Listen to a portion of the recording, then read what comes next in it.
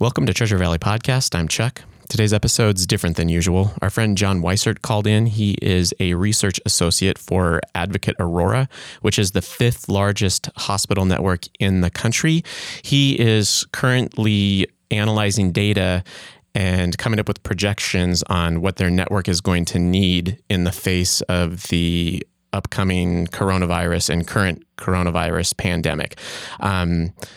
It's a good conversation. It is very disconcerting, but we felt like we needed to share it with you all. So hopefully you learned something from it. Welcome. We have John Weissert on the phone with us. Around the table is Elliot and Zoe. Thanks for introducing me. Thank you. No problem. I figured this could be a little bit more official than our other podcasts because it's less humorous. So why do we have John here today? John, do you want to tell everybody what your qualifications are? Yeah, very limited. Okay. No, but I'm kind of a low man on the totem pole, but I'm a research associate with Advocate Aurora Healthcare. And what's Advocate Aurora? It's the fifth biggest hospital network in the country. So we have dozens of hospitals, over 50. We serve Chicago and Milwaukee, as well as greater Chicagoland and all of eastern Wisconsin. So we have over 3 million unique patient visits every year. We've got hundreds of clinics and over 50,000 staff. And my role there is just as a research associate in the Research Institute out of Milwaukee, Wisconsin, on the Wisconsin side of things. And over the last 5 years or so that I've been working there, I've worked on a data science and predictive analytics team that has focused on optimizing treatment strategies for patients with heart conditions, and then also doing risk predictive modeling for cancer patients. And in terms of infectious disease, I've kind of been drinking out of a fire hose for the last 4 weeks because my boss is Iranian, and so he saw how serious the situation was very early on, about 4 weeks ago. With coronavirus. With the coronavirus, yeah. And so he, while he was starting to talk to our leadership about what the coordinated response was going to be, we just kind of started working independently to see if we could translate our skills to the field of infectious disease and see if we could come up with anything of value. What have you been learning so far? Ahead. What kind of roadblocks have you been running into when it comes to this and unknowns? Oh, well, there's so many unknowns. It's a new disease. Just in like the research that we do, or have been doing in the past, it's all based on data. So we use retrospective electronic health records and what we call real world evidence, so not clinical trial evidence, and see if we can use that real world evidence to optimize treatments based on what's going on actually in the community instead of in a research setting. And when we start looking at a new disease, a new disease model, the data is so limited and it's mostly really low quality. So that's the first thing that's a huge roadblock, is just the quality of the data and making sure that the data that you are trying to use for your models is reasonable. That makes sense. So I know right now there's a lot of panic that we've been witnessing, at least locally, as far as surge buying and things. What can you tell us, just kind of as like a baseline? What are you examining as far as your research goes, and what kind of like models are you projecting for people in the healthcare industry? I guess I don't know how down and dirty you guys want to get in terms of the details of these models, or if you want to just talk about the results more. Well, we can start with the results, because I was alarmed, especially. Pretend that you're speaking to just 3 fifth grade students. Yes. Okay, it's really fucking bad. So, well, no, fifth grade students there, John. Okay, it's really, really bad. So yeah, hug your grandmothers, hug your parents, and it kind of hold on for the ride. So I guess like if we want to go with like what the current gold standard is in predictive modeling, it would be a paper that came out of the Imperial College of London about 2 weeks ago, maybe 3 weeks ago now, that used some pretty advanced approaches and used past data from influenza and like the surge outbreak, the MERS outbreak, and the H1N1 outbreak. And they used some pretty advanced techniques to model what would happen if there was no social distancing, no public health effects. And they found that in the UK, there'd be, I think it's 1.6 million people that die. And in the US, 2.2 million people would die. Wow. And somewhere between 40 and 60% of the country would get infected. And it would take about 6 months for the disease to spread across both those countries with no public health interventions. Okay. And that's just to clear that up, that's with doing absolutely nothing, right? So no school closures, no. Okay. Yeah. And that's exactly. still a 6 month window. Right. Yeah. So then in that case, we'd see a peak like around June. And to give you a perspective on how many beds, ICU beds, and how many just regular hospital beds would be required, it's about 100 times what our current capacity is in the United States. Right. And so that's why we keep hearing this phrase flatten the curve. Am I correct? Right, exactly. So like there's nothing that is going to definitively stop the virus from infecting 20 to 80% of the population with the, kind of the 40 to 60% as your bumpers. Mm-hmm. But we can keep the number of infections down low enough that it'll buy us time to make a vaccine. Mm. And so what does the research show that we should be doing, and what's the difference between what's happening here in the United States and other countries? Yeah, that's a great question. So, I mean, we have some great examples out there of countries that have taken really proactive steps. 3 countries come to mind in particular: South Korea, Japan, and Singapore. And Taiwan as well also took some very proactive measures as well. And they were very, very aggressive with identifying people as they entered the country. Singapore, of course, it's pretty easy because there's limited boat travel. They just closed off all the cruise ships from entering in Singapore. And then anybody that's coming off a plane has to go single file.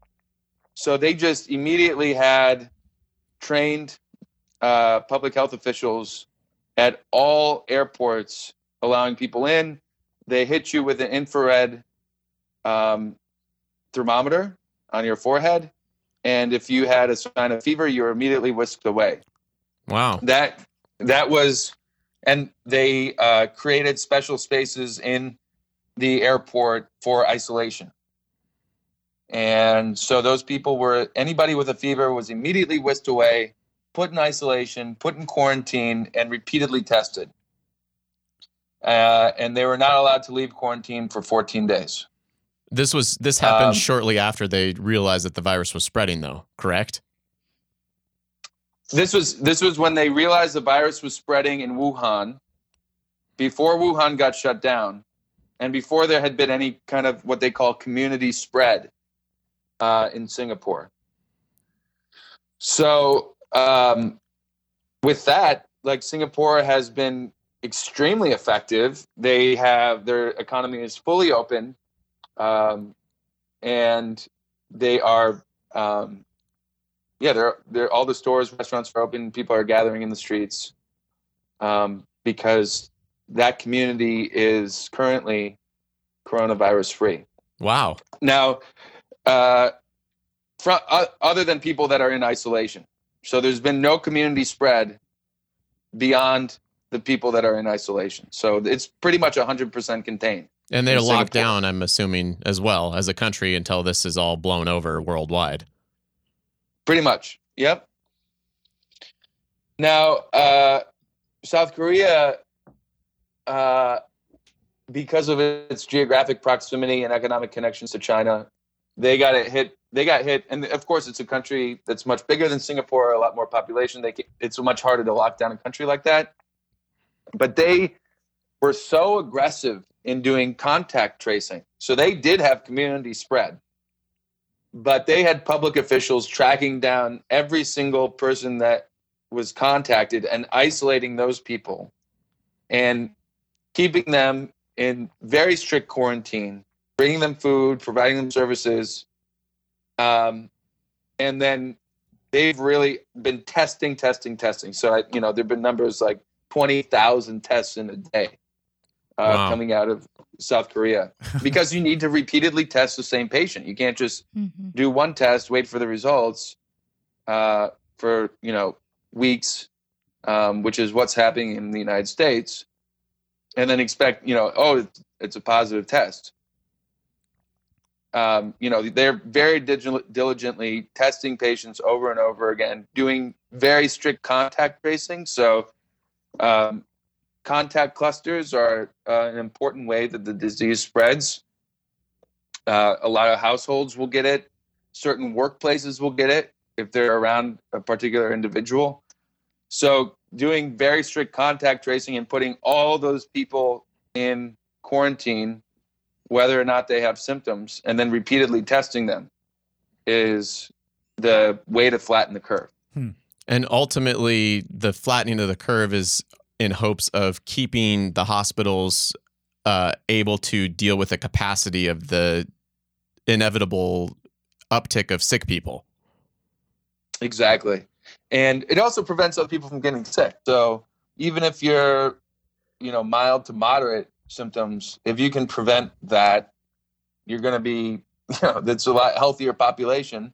Yeah. And just buy time for everybody else until we can get a vaccine. So have any of these steps been taken in the United States, like even like a little bit? Other than California and New York. California and New York, they had the shutdown, which is an important component. But that's like kind of a measure of last resort when you don't have the appropriate testing capacity and you don't have the capacity to do contact tracing. So, if everybody locked down and nobody went anywhere, then we could snuff the virus out relatively quickly, probably in 4 to 6 weeks. But when it's spread out throughout the country this size, it's so hard to really lock everybody down because you're pretty much dependent on people who have tested negative providing all those essential services, which is just not feasible for a country of this size. So lockdowns can work, but they're not going to be as effective unless they're paired with contact tracing and a strict testing regime. And have you discovered any a reason why we haven't had the testing capability of other countries? No,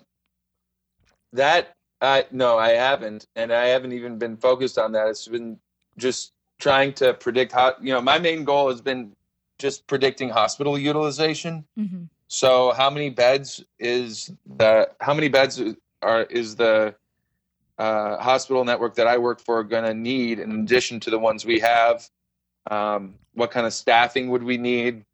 Those sorts of questions. Gotcha. Now, just for my own edification, John, what kind of lockdown measures are you and your household taking right now during these times?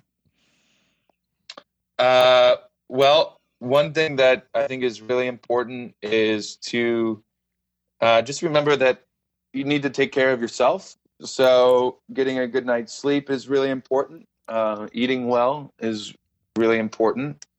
And then just remembering that the way that this virus is mainly transmitted is through contact. So it's less about aerosols kind of floating around in the air, although that is one way that it also gets transferred. It's mostly about contact. So if you do go out to the store, I have a box of gloves that I carry in my car, homemade hand sanitizer.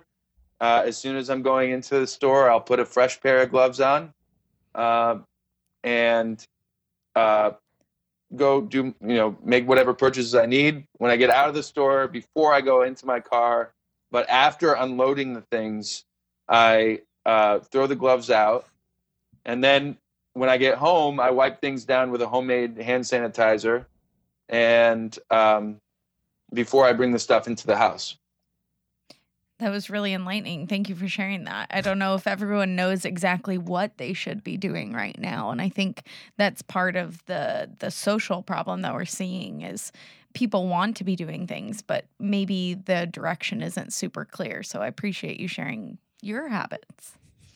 Yeah. I mean, of course, in our state, in Minnesota, all the restaurants and bars are shut down. And really, I'm only going out if I absolutely need to. That's great. Yeah, we've experienced a similar thing here in Boise. Our mayor shut down all of our bars and restaurants. And that's really what we've been doing here as well, is just limiting exposure to what is necessary. So grocery store trips.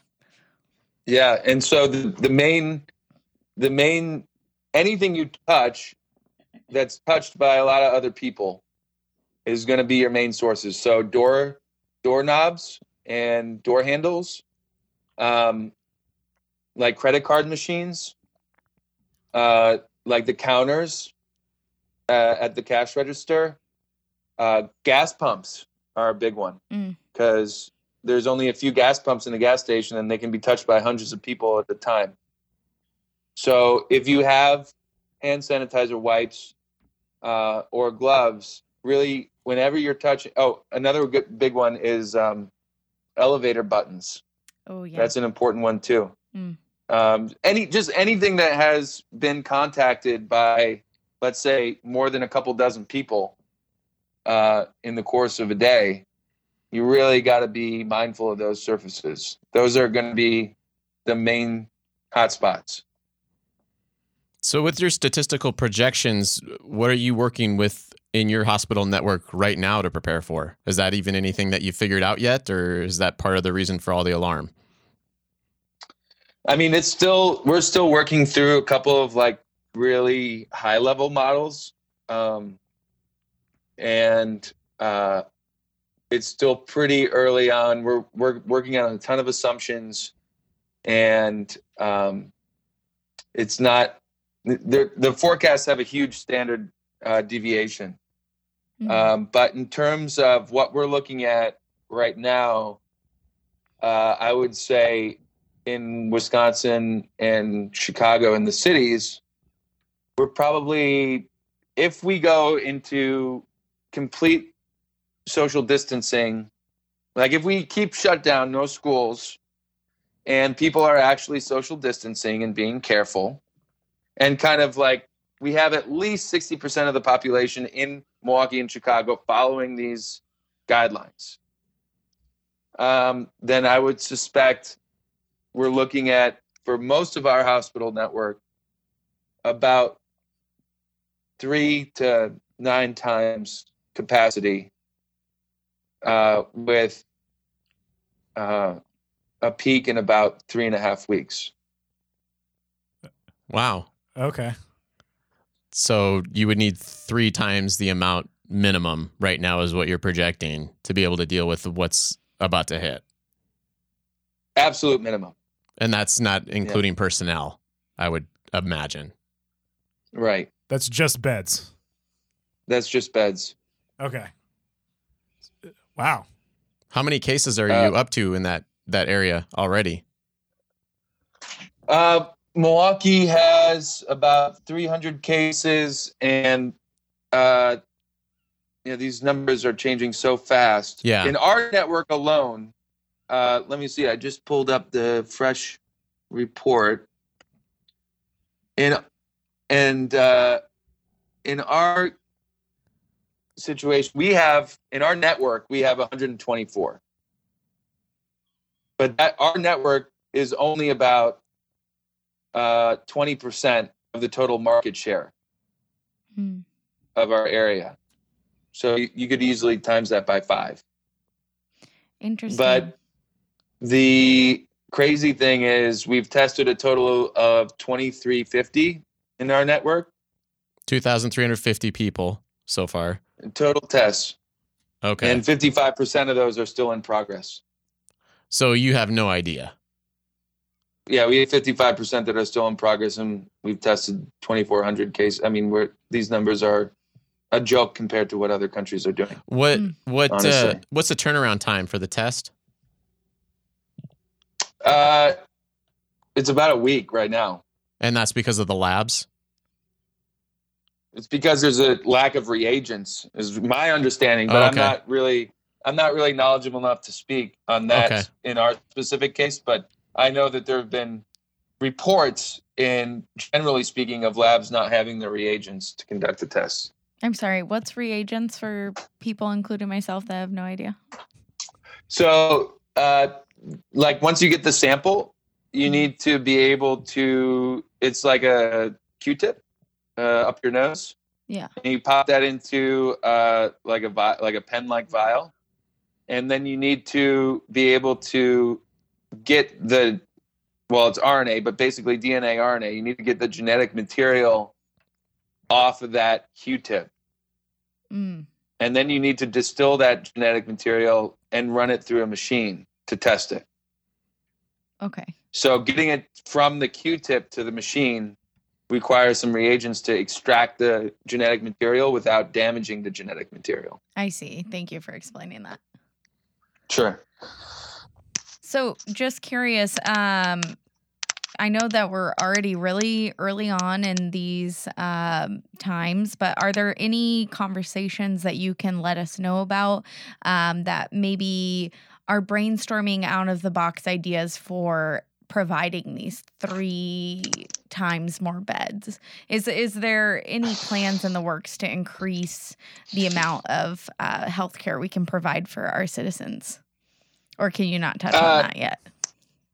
No, I mean, that's really punching way above my pay grade. But I mean, I'm just trying to show the projections about what's needed. And then, it's up to our fearless political leaders to take the necessary steps in order to prevent absolute catastrophe. Perfect. Yeah, we're all laughing on our end, John. That's maybe that's like the scariest part of the whole.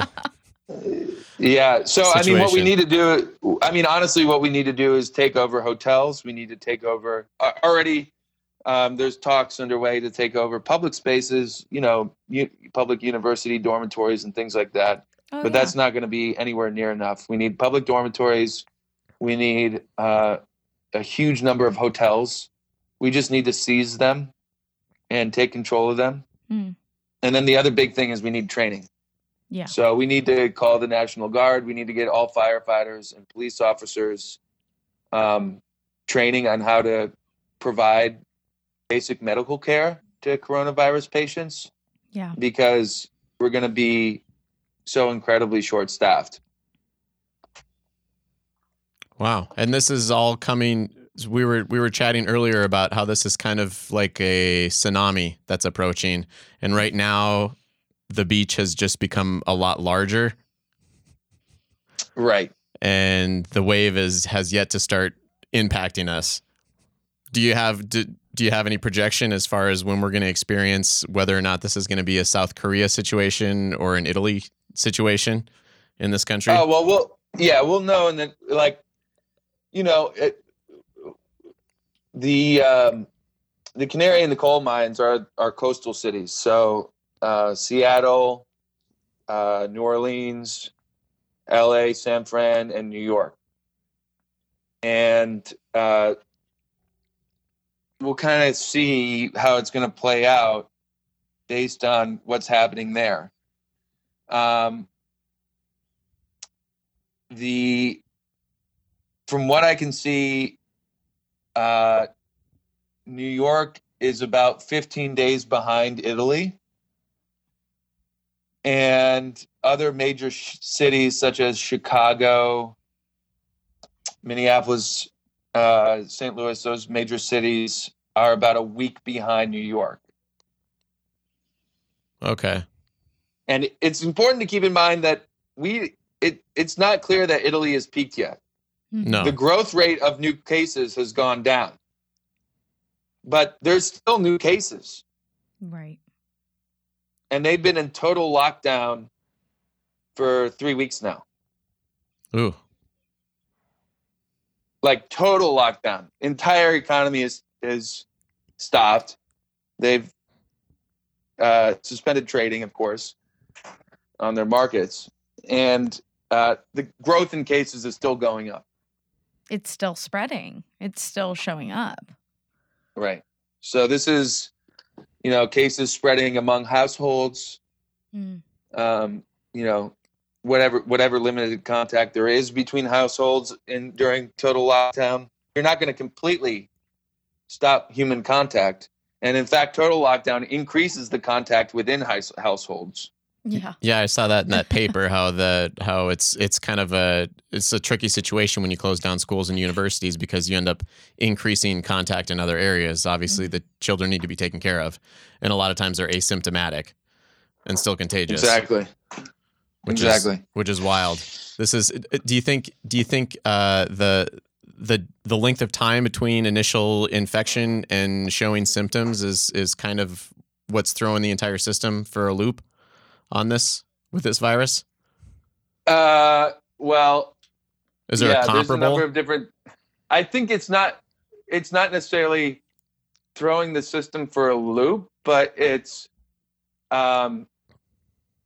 just giving more time for people to waffle and be indecisive, because it's really hard to attack something that you can't see, you can't smell, and it doesn't really do anything for anywhere from 7 days to 21 days. Like it can, the virus can go, like the average time span between infection and symptoms is 2 to 5 days. So you can go 5 days without being symptoms. You can be contagious, but not have any symptoms for 5 days.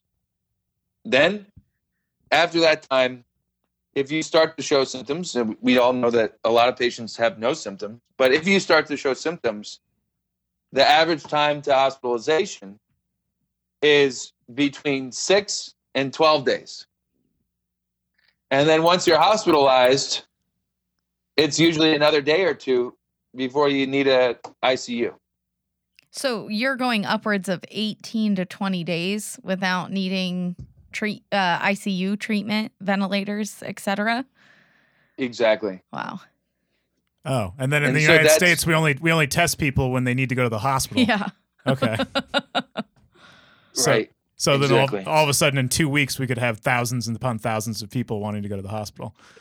Right. And so that's what you get with exactly. Because you got 5 days where people are spreading it without symptoms and they don't know because they're not positive.